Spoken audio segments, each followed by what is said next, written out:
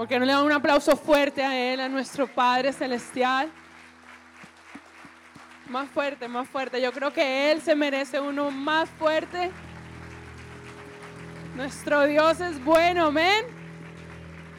Tenemos un Padre bueno, un Padre amoroso, y quiero decirte algo, quiero anunciarte, hay casa llena y me alegra muchísimo.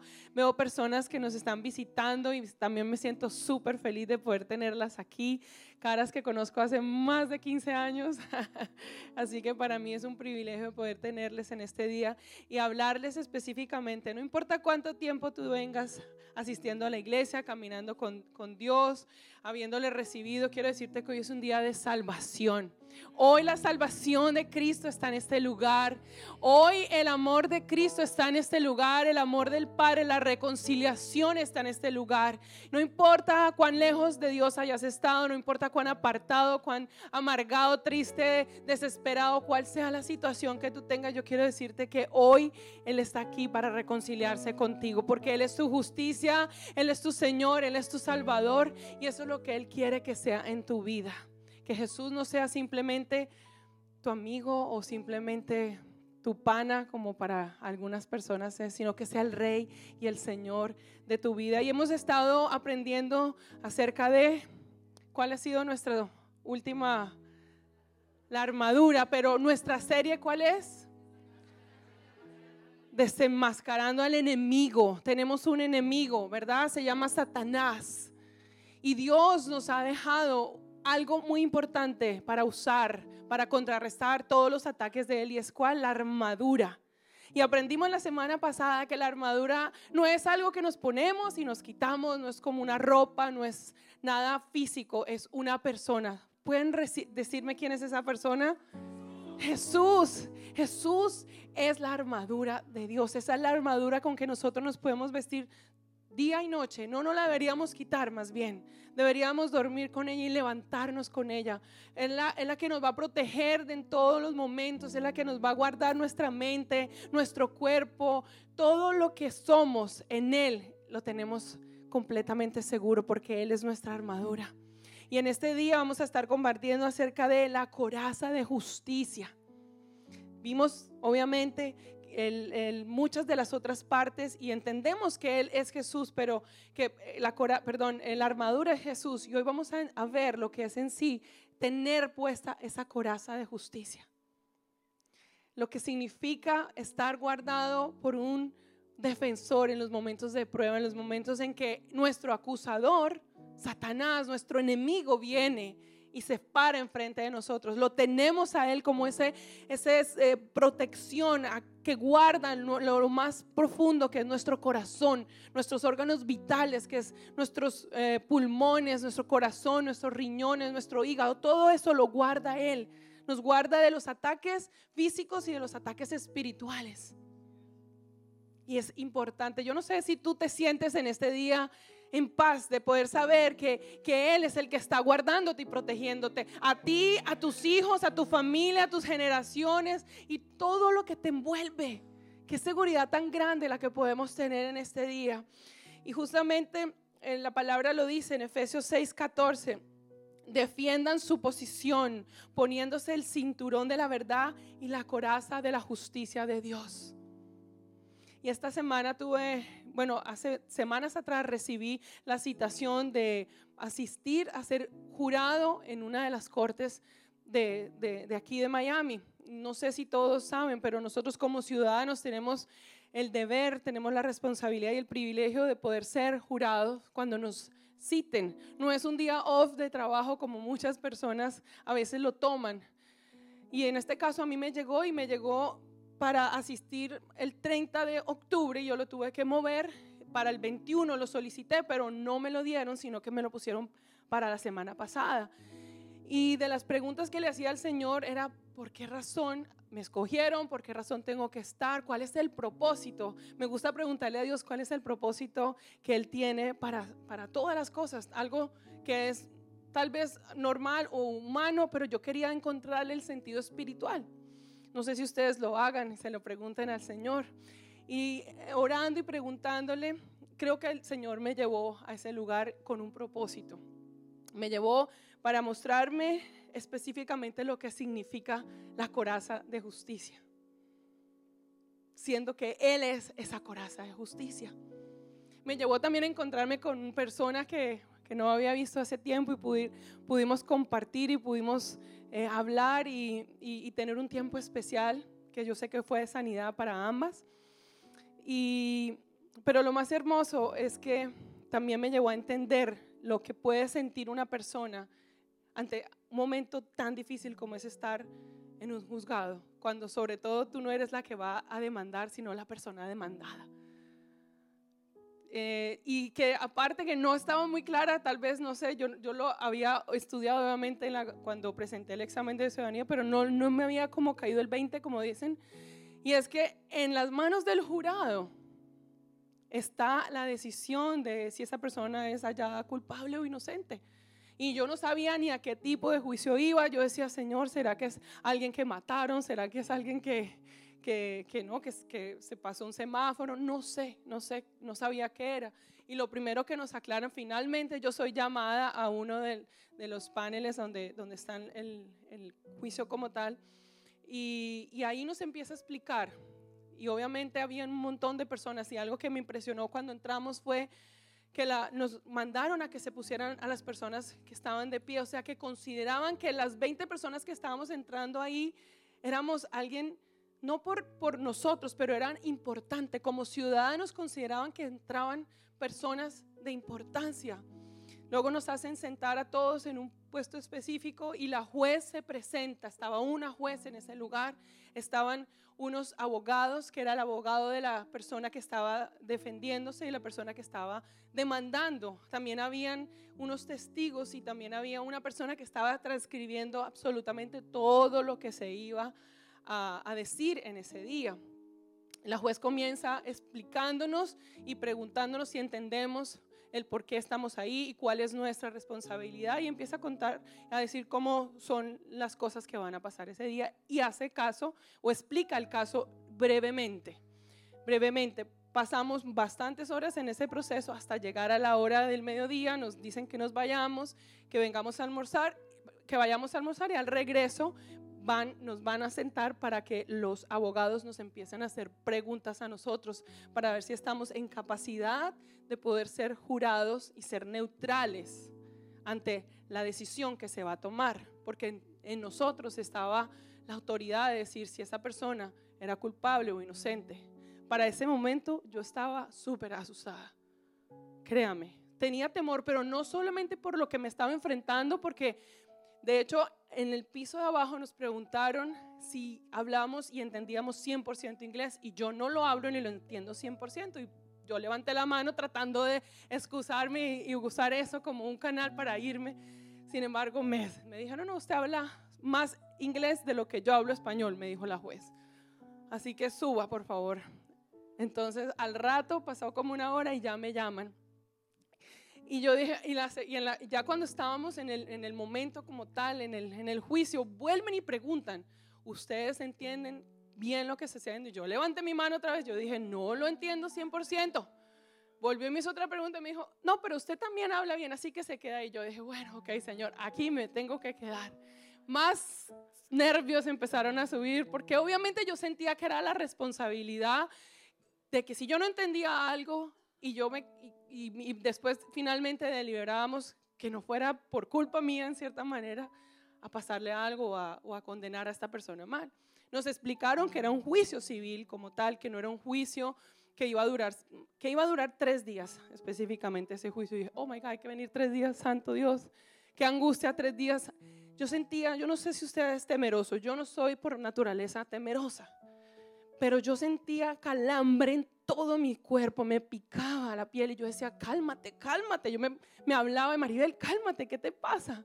Pero era también poder ver las caras específicamente de la mujer que estaba siendo demandada. Veía su rostro angustiado y por el otro lado veía a la demandante tranquila.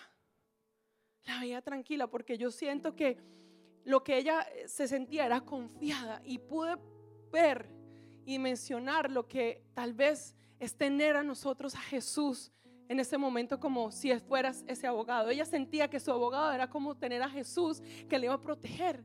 Y yo decía, wow, y la otra persona, tal vez por muchos argumentos, por muchas cosas que pudiera tener, podría perder el caso. O sea, podría haberse quedado sin ese Jesús que la defendiera. Y sentía compasión y sentí una cantidad de cosas en ese momento por esa persona. Finalmente, para cerrar la historia, nos vamos. 14 entre esos yo me voy. No me dejan quedarme para el juicio. No sé lo que pasa específicamente, pero pude entender, como les digo, a través de esa vivencia, lo que puede llegar a significar el día que estemos delante de ese trono, el día que estemos delante en ese juicio, ¿verdad? Que que nosotros hoy podamos salir de este lugar con la seguridad y la confianza de que tenemos un abogado defensor que es Jesús, que está aquí en esta tierra para defenderte, para guardarte y protegerte absolutamente de todas las mentiras que el acusador Satanás está constantemente diciéndote, constantemente hablándote, porque yo estoy segura que día y noche no hay persona que no se levante y no tenga lucha en su mente, lucha en ¿qué voy a hacer hoy? Lucha en si no tengo trabajo, ¿será que voy a conseguir trabajo? ¿Será que voy a poder proveer para mi casa, para mi familia? ¿Será que esto? ¿Será que aquello? Una constante pregunta. Todos tenemos esas preguntas en nuestra mente y muchas veces cuando no encontramos respuesta, viene ahí de pronto el enemigo y nos dice, ¿y qué? ¿Cómo vas a salir de esto? ¿Y cómo vas a suplir?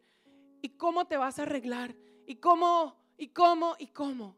Y es como que quiere robar la atención para que quites tu mirada del único que tenemos que tener puesta la mirada, y es de Jesús. Ese amén estuvo un poquito flojo. En el único que tú tienes que tener puesta tu mirada, y es en Jesús, tu Señor y tu Salvador. Estamos aquí en este lugar y nosotros nos sentimos tal vez seguros porque estamos en un lugar donde todos tal vez conocemos al Señor, pero ¿y qué tal que estuviéramos en un lugar donde hay guerra, en un lugar donde hay bombas, donde hay momentos de guerra? ¿Cómo te sentirías tú? No te sentirías en la misma tranquilidad que estás hoy, ¿verdad? Pues eso es lo mismo que nosotros tenemos que sentir, que Cristo es el que está con nosotros en esos momentos de dificultad, en esos momentos. Él es nuestra coraza de justicia, Él guarda y protege nuestra vida. Y así como vivía yo esa situación, pues pensaba mientras estaba allí que la vida de nosotros los seres humanos es igual. Nosotros todos tenemos un acusador, ¿verdad? Nosotros todos tenemos un acusador constantemente. Muchas veces es el enemigo, pero muchas veces somos nosotros o son otras personas que las utiliza el enemigo justamente para estarnos acusando.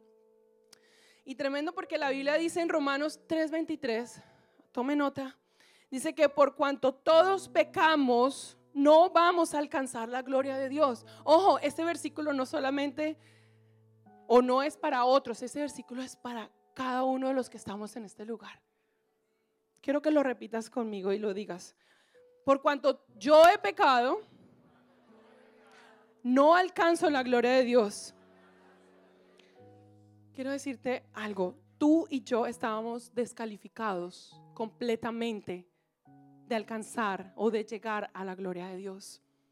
¿Cómo te lo puedo explicar? Una compañía, un negocio, una empresa maneja estándares de calidad, ¿verdad? Compañías de producción de alimentos tienen unos estándares de calidad específicos por los cuales se tienen que regir. Si ellos no manejan esos estándares como deben ser, los pueden multar, les pueden poner demandas, etcétera, etcétera, etcétera. Las compañías que prestan servicios de la misma manera, todas se manejan por un estándar. Hay una norma, de ahí para arriba todo, pero de ahí para abajo no, ¿verdad? Porque hay sanciones. Pues de la misma manera, y al igual, por ejemplo, en Presencia Viva, nosotros tenemos uno de nuestros estándares, por decir, de calidad, es que hacemos las cosas con excelencia, no las hacemos mediocremente. Nuestro estándar es la excelencia, ¿verdad? Entonces, si no hay excelencia en las cosas que hacemos, no las hagamos, porque no las queremos hacer mal. De la misma manera, Él pone un estándar en nuestra vida. Él pone que si nosotros hemos pecado, por lo tanto, aquí creo que todos y cada uno hemos pecado, desde la que habla hasta el último que está allá, y todos los que me están viendo en el internet han pecado. Hemos pecado, hemos mentido. ¿Alguna vez has dicho una mentira? ¿No? ¿Alguien dijo no por ahí? Para decirle que acabas de decirla. Acabas de mentir. Todos hemos mentido, hemos enjuiciado a una persona, hemos criticado a una persona, hemos tenido malos pensamientos, pensamos mal de alguien, ¿sí o no? Hemos pensado, hemos pecado. Entonces, ¿eso qué quiere decir? Que por esa mentira o por ese pecado, lo que sea, ya nosotros no alcanzábamos la gloria de Dios. No teníamos la manera de entrar.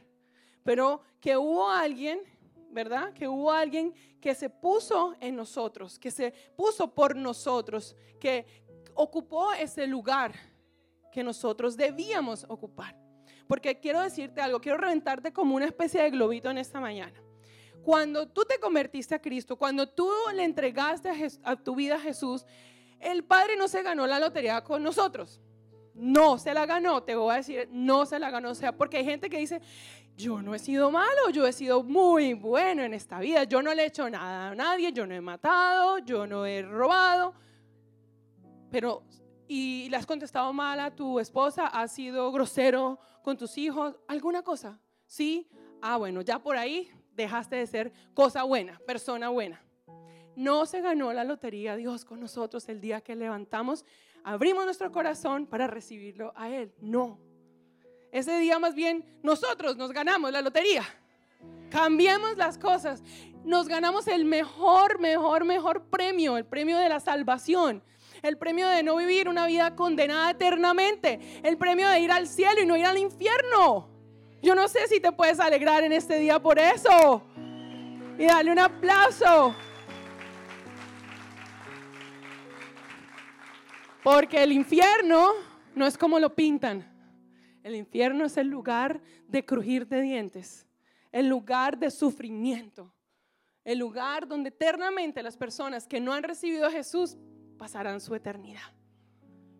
Y yo no quiero estar allá. Y yo sé que muchos aquí no quieren estar en ese lugar. Por eso te dije, iglesia, hoy es un día de salvación. Hoy Dios está caminando en este lugar. Jesús está caminando en este lugar. Y que no te pase como le pasó a Adán y Eva, que por haber pecado, lo que hicieron fue correr y esconderse de Dios. Se escondieron porque tuvieron temor. Normalmente cuando pecamos, lo primero que hacemos es huir y escondernos de Dios y no acercarnos a Él en la libertad de hijos, sino que vamos y nos escondemos. Que no te pase eso en este día.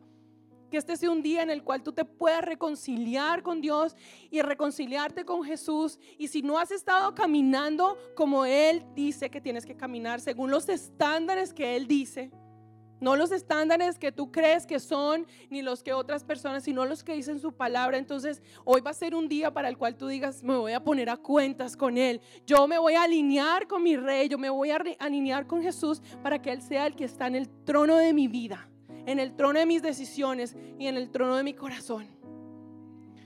Entonces, ¿qué hizo Dios para poder estar tranquilo? Él dice que estableció una ley, y esa ley está en Romanos 6:23 y dice, pues la paga que deja el pecado es la muerte, pero el regalo de Dios que Dios da es la vida eterna. ¿A través de quién? ¿A través de tus obras? A través de Cristo Jesús nuestro Señor. Porque quiero decirte algo, si tú tienes a Cristo Señor en tu vida, tú tienes la coraza de justicia, el protector, el defensor, aquel que te va a defender en todo momento. Pero si tú no lo tienes, vas a estar expuesto, libre, y todos los dardos del enemigo, todas esas acusaciones te van a venir directamente, Entonces, si también hay en ti orgullo, si también en ti hay arrogancia y no quieres aceptar que eso está en ti obrando, hoy es un día en el cual necesitamos arrepentirnos de caminar en independencia, de no dejar que Él sea el Rey de nuestras vidas, el Rey de las casas, el Rey de los negocios, el Rey de tus hijos, el Rey de tus finanzas, el Rey de tu boca. Porque a veces hablamos unas cosas, mis amados, Pero cuando te has vestido de Cristo, su coraza de justicia te cubre y te defiende. Cuando estás vestido de Él, tenemos un abogado defensor.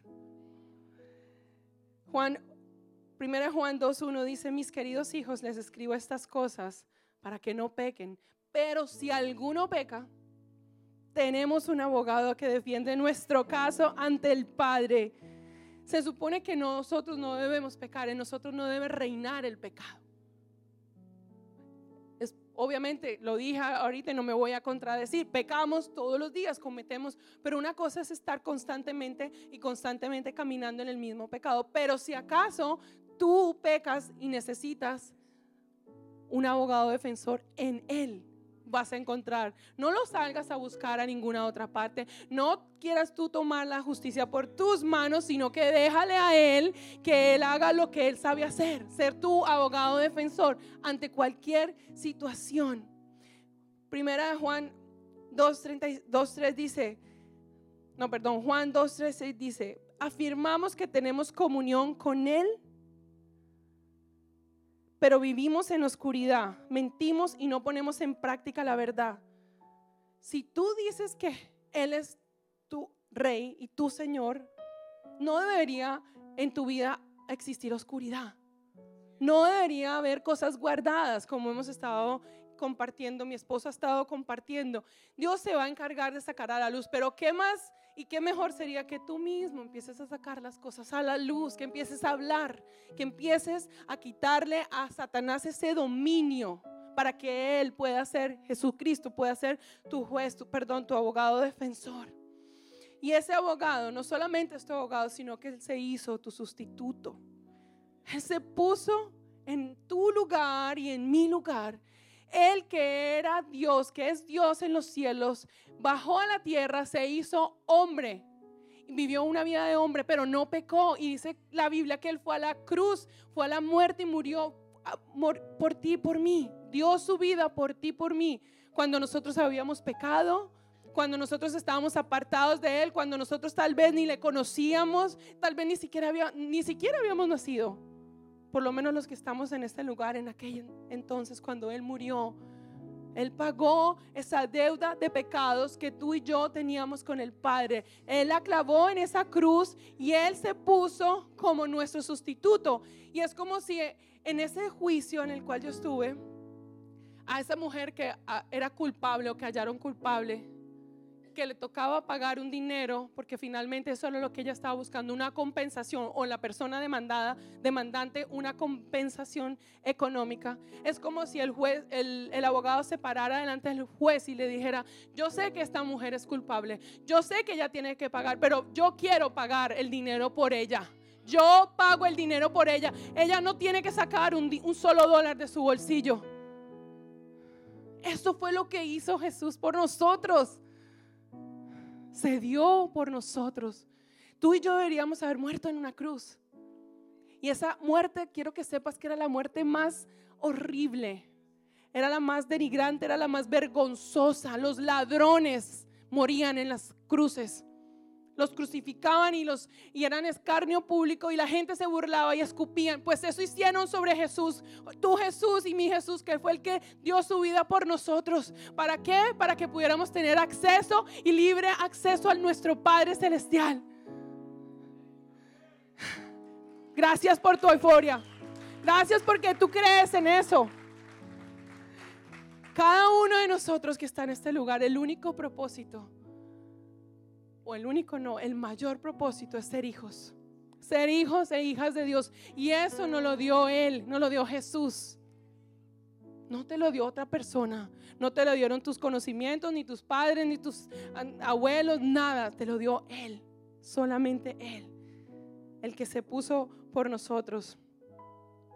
Romanos 3:24-25 dice de una forma espectacular: sin embargo, Dios nos declara justos gratuita y bondadosamente por medio de Cristo Jesús, quien nos liberó del castigo de nuestros pecados. pues Dios ofreció a Jesús como el sacrificio por el pecado. Las personas son declaradas justas a los ojos de Dios cuando creen que Jesús sacrificó su vida al derramar su sangre.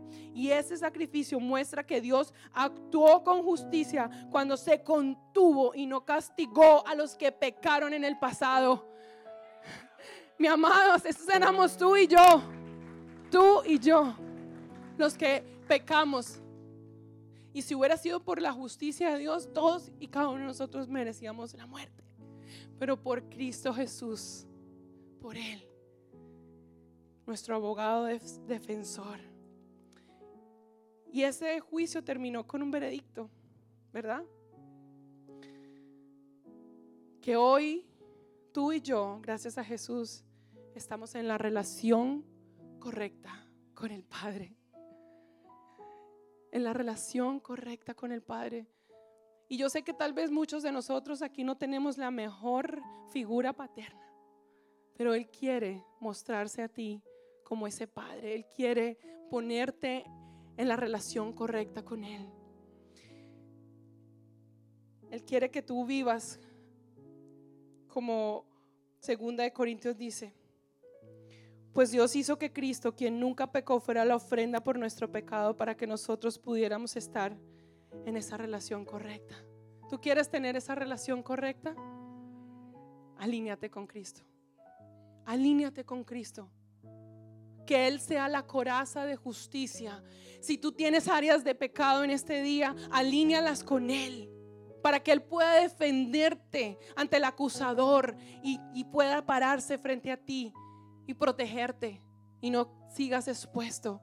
Hoy es un día de salvación. ¿Por qué? Porque yo sé que hay muchas personas que, a pesar de haberle entregado su vida a Cristo, aún siguen viviendo en la misma vida. Aún los mandamientos de Dios y su palabra no han sido puestos por obra en su vida. ¿Por qué? Porque no se ve el fruto.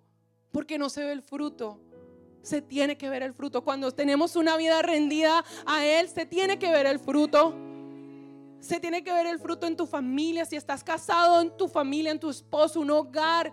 No hablo de Disney, como bien dice mi esposo. Esto no es el mundo maravilloso, pero sí en los momentos de tribulación y de prueba, Cristo se tiene que ver. Cristo es el que tiene que obrar en tu matrimonio, en tus hijos, en las finanzas, en la salud, en toda la vida de nosotros. ¿Cómo lo puedes saber? Lo que les estoy diciendo no es inventado por mí. Ahí está en 1 Juan 2, 3 al 6. ¿Cómo sabemos si hemos llegado a conocer a Dios? Si obedecemos sus mandamientos. El que afirma lo conozco, pero no obedece sus mandamientos, es un mentiroso y no tiene la verdad. En cambio, el amor de Dios se manifiesta plenamente en la vida del que obedece su palabra.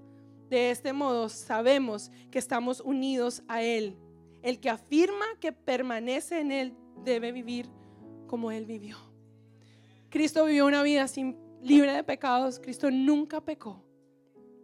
Cristo nunca pecó y Él es nuestro mayor estandarte. Y ¿sabes qué? Nos han mentido al decirnos que nosotros no podemos vivir una vida como la que Cristo vivió. Nos están haciendo creer que no somos capaces, y sí podemos, porque el Espíritu Santo que está en nosotros es el que nos da la capacidad para vivir vidas rectas en Él, porque Él es nuestra plenitud. Él lo llena todo, en todo, en todo. Y en este día, mis amados, en este día, ponte a cuentas con Él. Un llamado de salvación, pero un llamado de alineación y de santificación en Él. En Cristo Jesús no hay escapatoria. Si lo tienes a Él, lo tienes todo. Si tienes a Cristo, lo tienes todo. Tienes la coraza de justicia, tienes la armadura, tienes todo lo que necesitamos. Pregúntale al Espíritu Santo en este día. Cierra tus ojos y pregúntale al Espíritu Santo de Dios: ¿qué tienes que hacer? ¿Qué decisión vas a tomar? Te alineas con Él, rindes tu vida, no solamente para salvación, sino para el perdón de tus pecados. Alinear tu vida con Él.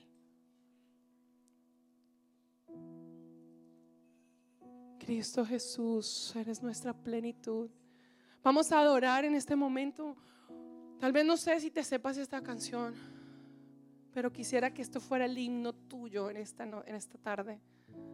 Que al salir de este lugar, esta mañana el Señor me levantó con esta canción. Y yo le decía, Señor, que esta pueda ser la oración de todos y cada uno de nosotros.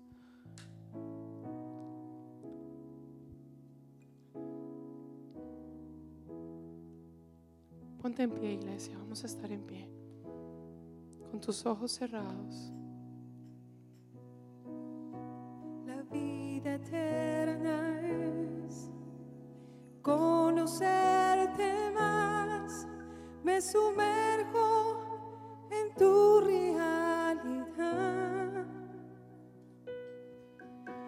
Eres el gran yo soy, incomparable Dios, mi oxígeno y mi primer amor. Eres mi deseo eterno. Nada me apasiona más que tú. Eres mi deseo eterno. Nada me apasiona más que tú.